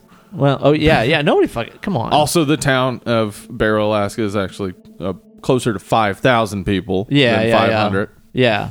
But whatever. So when you frame it as, this is a hard place to live in because it's dark all the time, we use these UV lights to combat our seasonal affective disorder, that's so much cleaner, so much easier than this 4-step process of Granny has UV lights. I'm willing to believe that somewhere along the way, perhaps with Stuart Beatty's script, Stuart Beatty, who had a screenplay credit on Pirates of the Caribbean, Curse of the Black Pearl. Okay. He's got credits on other things that you would recognize. Maybe along the way, somebody wrote a script that did that. Yeah. And then for some reason they were like, no, we want it to be like the comic instead of like something that makes sense. That would make sense. Yeah, just a lot of needless fucking character details. How about that scene later on in the flick where... I can't even fucking remember who it is. But there's an emotional speech by a character that I don't even fucking know who says something about his family was killed by a drunk driver and now he's immortal because he's a vampire and he can't stand living. So then Eben kills him because Eben kills fucking 100 people in this movie. What about that shit? Do you remember the scene I'm talking about? That's that's the guy who worked at the place with the bone cruncher or whatever. Oh my god, the so heavy-handedly foreshadowed. Yeah, for one person to get thrown into it. Yeah, seriously, man. They show us that fucking thing at the first of the movie. It's ridiculous. Yeah, like in my notes, it's like fucking 15 minutes in the movie. I'm like, oh, trash destroyer. I bet this will come back later. Mm-hmm. Jesus, and it sure did in a not big way, in a not important way. Yeah. Wow, it was cool when the vampire got thrown in there. Oh yeah, that would have been cool if you didn't set it up. Yeah, We would have totally. all known what was happening. Yeah, You didn't have to tell us that thing eats stuff. We see the teeth. yeah, we know how this works. So dumb, We've dude. seriously already cut 30 minutes off this movie. Easy. Yeah, Easy. absolutely so. Easy. Just cut And all you could this maybe shit. even refill that 30 minutes with any bit of characterization Yeah. for any one single character. Hey, though, we did develop the character of that little brother. Yeah, he got super developed. Dude, he so is 15. just He's so 15, dude. and boy, he really he's a real emotional guy. I mean, at one point Stella says, "Don't worry, he's just trying to freak us out." To which he replies, "It's working." It's working. Wow. Not it's working. Or well, it's working. It's It's working. It's working. Yeah. I'm halfway asleep. It's dark outside, guys. Yeah, he's amazing. And he's totally, definitely 15.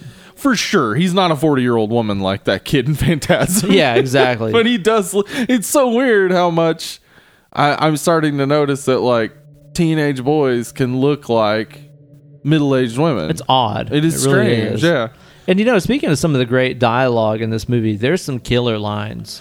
Really well written dialogue. I have a very particular favorite, but do you have one? Can I tell you mine? Yeah. There's a conversation when they're up in Kelso's attic, like hiding from the vampires and stuff for an indeterminate amount of time. Yeah. Where nobody grows facial hair. Nobody. What the fuck? Dude, Ever. Eben hasn't shaved for a month and is... Oh, God damn it. You see where I'm going with this. But anyway, there's a conversation in Kelso's attic where they're like, they don't fall when you shoot them.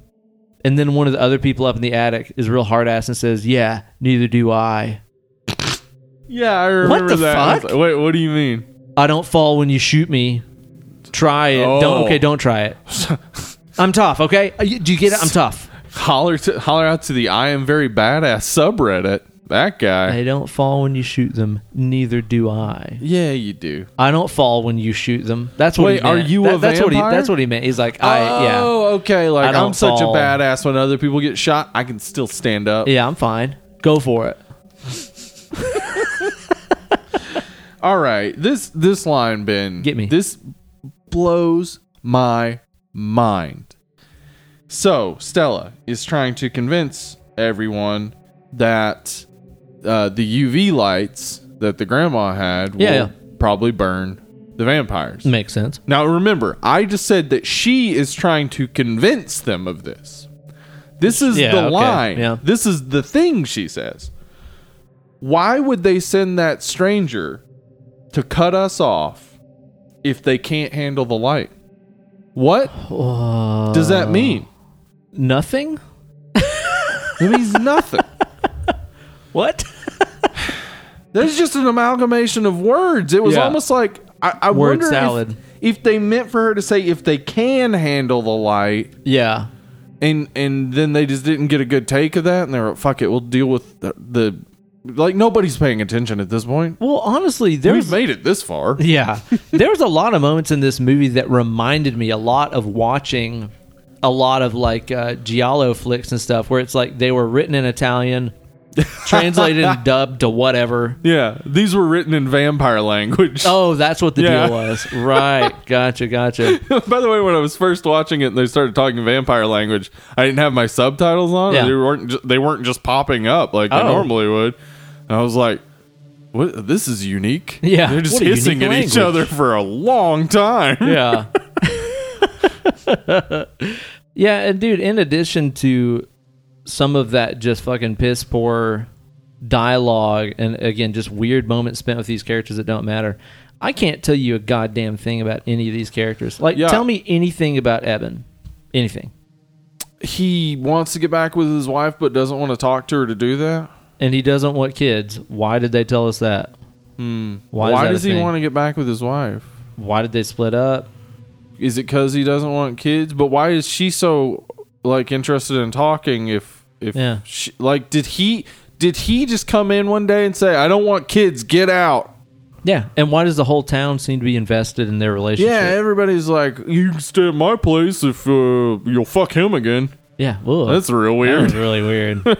Yeah, that was like kind of a conversation in here, wasn't it? It's like, maybe I'll just try to get out of here. Maybe there's a hotel in town. Yeah, maybe. Yeah, well, hold on. Maybe there's a hotel in town. I assume should be a town nowhere near anything else. If you end up there, there's probably somewhere you can stay. Yeah. Yeah, just some of the most paper thin characters ever. Yeah. Really, and a lot of that's just because there is just no levity whatsoever in this movie. No, there's no joy at all. And don't get me wrong, I like a super bleak, like nihilistic fucking movie, and even like something like The Road, for example. Yeah, completely bleak. No, you don't remember that funny dead baby joke? Nope. Oh wow. That's the best part of The Road. Oh, okay. The dead baby they come across the dead baby, and then of course the dad turns to the kid and says, like, how many dead babies does it take screwing a light bulb? I don't know the end of that. Oh, okay, yeah, but it was good. None, because they're dead is probably it. People always loved those fucking dead baby jokes. Yeah, they're not funny. School. I never thought any of them were funny. No. Not because they're like, oh, that's cruel. It's just because they're just not really funny. Yeah, because the joke was that you're talking about dead babies, and I'm not as shocked by that, I guess, as you thought I was going to be. Yeah, not really. I don't know. Anyway. But yeah, all these characters are just fucking paper thin and pointless. There's just no purpose for really most all of them. No. I think that the two things, I guess 3 things that sell this movie to people and that make people say that we needed to cover it was, 1, the cinematography, because it looks great. It looks great. It really, really does. Yes. 2, the brutality. Yeah. Because this is the level of brutality in this movie, if it were combined with good characterization, would make this a great movie. Dude, that decapitation scene. It's badass. Holy shit. It takes like a couple swings to lop that dude's head off and stuff, and it looks really rough. Like, it's hard to watch. It's brutal. And they kill a little girl. There's a little girl that gets killed. Yeah. Wait. Is it that She's little girl? She's a vampire. Oh, dude. And she just delivers the most fucking cliche bullshit. Yeah.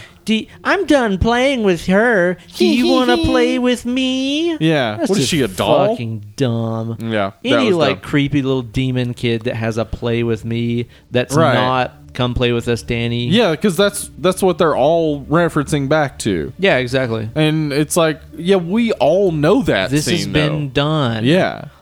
I would really love it if there was like a moment in this where one of the vampires kills somebody and they're like, welcome to late night, bitch. Because that's really all you're doing. You're just aping stuff fucking directly. Oh, yeah. There's so much of this that is, as I said earlier, from Dusk Till Dawn. Yeah. There's also stuff that seems to reference John Carpenter's Vampires, which is a weird thing to reference. It's not a good movie. It's kind of a weird flex. They even got a dude from John Carpenter's Vampires. Yeah. And that scene where he creates his distraction is fucking awesome. Yeah, that is cool. Like... he's probably the only character that has real characterization. We learned that he lives sort of outside the city, away from everybody else. Yeah.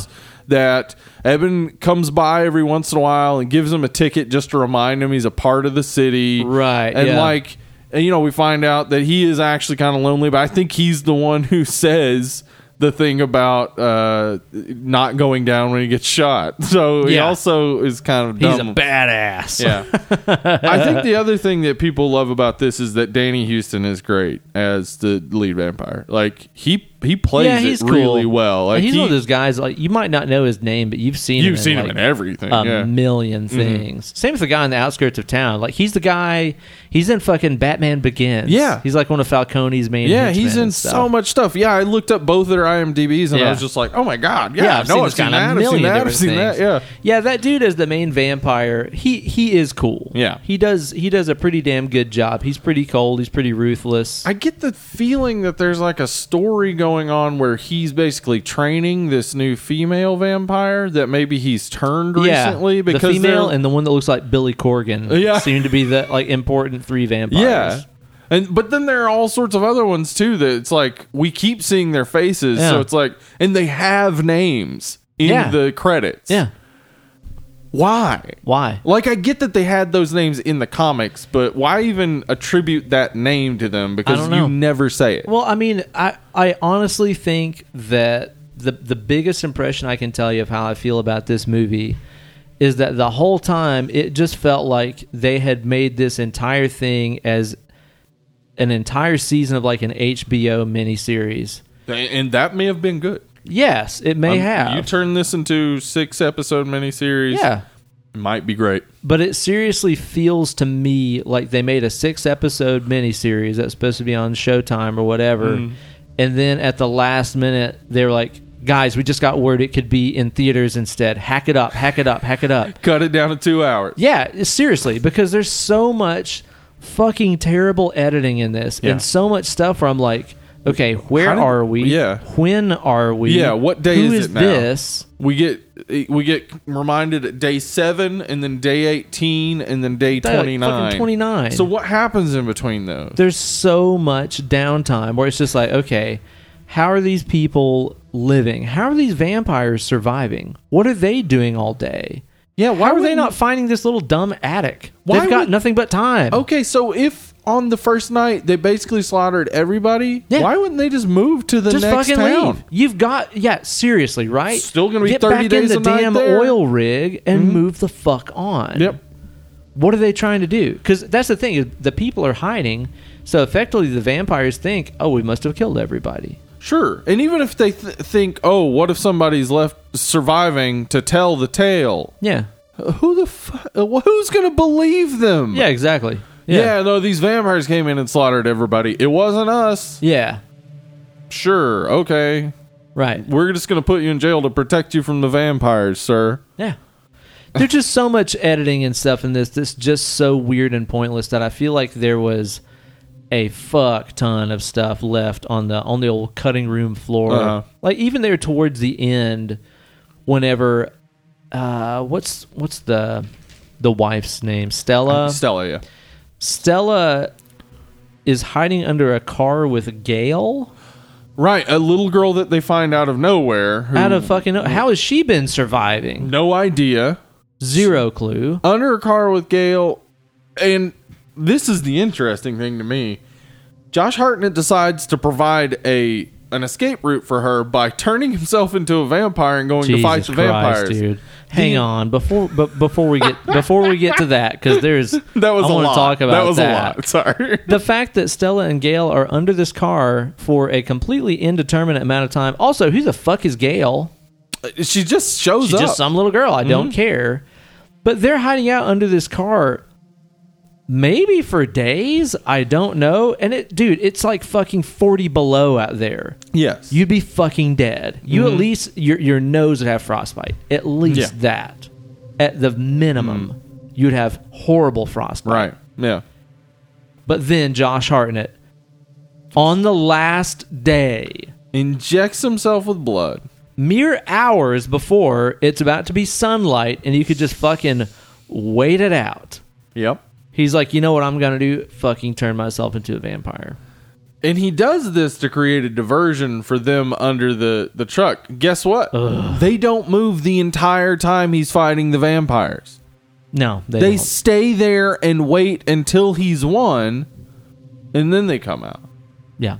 And the town is burning down because the vampires burst oil pipelines. Yeah, so they come out, and then minutes later, the sun comes up? Yeah. So he didn't have to do any of that because they weren't going to die. No. The fire was probably just warming them rather than an actual threat. Yeah. Meanwhile, if you just could have occupied this entire scenario for maybe another couple hours, you've managed to hide out in an attic for fucking 3 weeks. Yeah. And you're telling me you can't just manage to find a way. It's like, okay, guys, it's day 29. We just ride this out. The sun will be up. These guys will be fucked. They're obviously too dumb to know to get back on their damn oil tanker and cruise out of town. Mm-hmm. Also, the fucking vampires kill the pilot of their ship. Yeah. They kill the pilot of the ship that brought them there. Yeah, what was the plan after? What was the fucking plan? Yeah. They could have turned him into a vampire, and then he's like their immortal pilot or whatever. Like, were they just going to stay in the town and wait for everybody else to get... Like, maybe it was a suicide pact. Maybe they were a part of a cult. Vampire suicide a Heaven's Gate type cult. You know? That's great. Yeah. Okay, maybe... All right. So, their plan is interesting because, okay, 30 days of night, that's... Well, all right, let's just say that happens for sure. Yeah, 30 days of no sun whatsoever. Yeah. Which isn't exactly a description of what happens. The sun just sort of barely... barely over the horizon. And so the day after that, the sun's just going to come up a little bit higher and go back down. Full-blown sunlight. Nah, man, fuck y'all. In about an hour. Nope. Full-blown sunlight. Like, nope, 30 days of night are over. Holy regular shit. sun up, sundown. I hadn't thought about that because, like, even if you've ever lived anywhere... Yep. If you've ever lived at a place and you've experienced how, like, the days are getting shorter. Now the days are getting gradually longer. Yeah, it doesn't goddamn happen immediately, does it? It's not like, coming up on the end of winter, tomorrow's spring, longer day. Sun went down at 5:30 today. Tomorrow it'll be about 9:30. Yep, that's how it goes. Holy shit! Damn it, that's one of those blatantly obvious things. I had not fucking thought about this movie. Like, because on day 30, you don't get a fucking full day of sun. Of course not. And they mentioned 2 other towns. It could have been an ingenious idea of about more like 60 days of them having a full 30 days where they can basically be outside all the time, and then another 30 days where they can be outside most of the time. Yeah. Like, they could have taken out all 3 towns. But again, why would they do that? Because the idea would be that you could come back and do this over and over and over again, like a hunting ground. Yeah, exactly. That you use in the middle of winter when there are fewer people outside. And again, you play up the narrative of, we lose some people every year. Yeah. Just happens. Suicides, that, to me, guess. would be fucking cool. Yeah. People just wander off. Yeah. Or, I mean, it's like, they just wander off. They disappear. Mm-hmm. Maybe the vampires, like, biting their wrists, and it looks like they slash their wrists or something. Just stage it, make it look like a suicide. Yeah. It would have been easy for this movie to be good, Steve. It would have been. At least it had a soundtrack that was fucking terrible. Soundtrack is horrible in this. It didn't fit. It's just the most dumb, generic, flown in. Like, it sounds like music that comes with your fucking movie editing software. Well, and the thing is that he, the guy who does the music, I didn't write his name down, but the guy who does the music, Francis Bubble Trousers. He also works on Sofia Coppola's movies, which are often well done music. Yeah, what the fuck? He did Marie Antoinette, which the music is like the thing in that movie.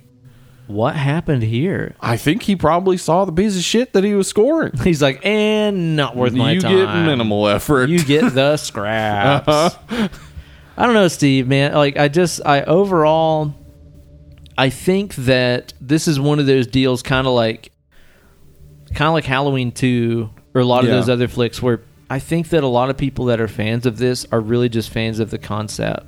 Yeah. And I'm a fan of the concept. Yeah, I'm a fan of this concept and think it could be good. Yeah, exactly. I think that that's very cool. Uh-huh. And again, looks great. Great gore. Great kills and stuff. But come on, man. You can't tell me this movie is like fucking good or that you care about these characters at all.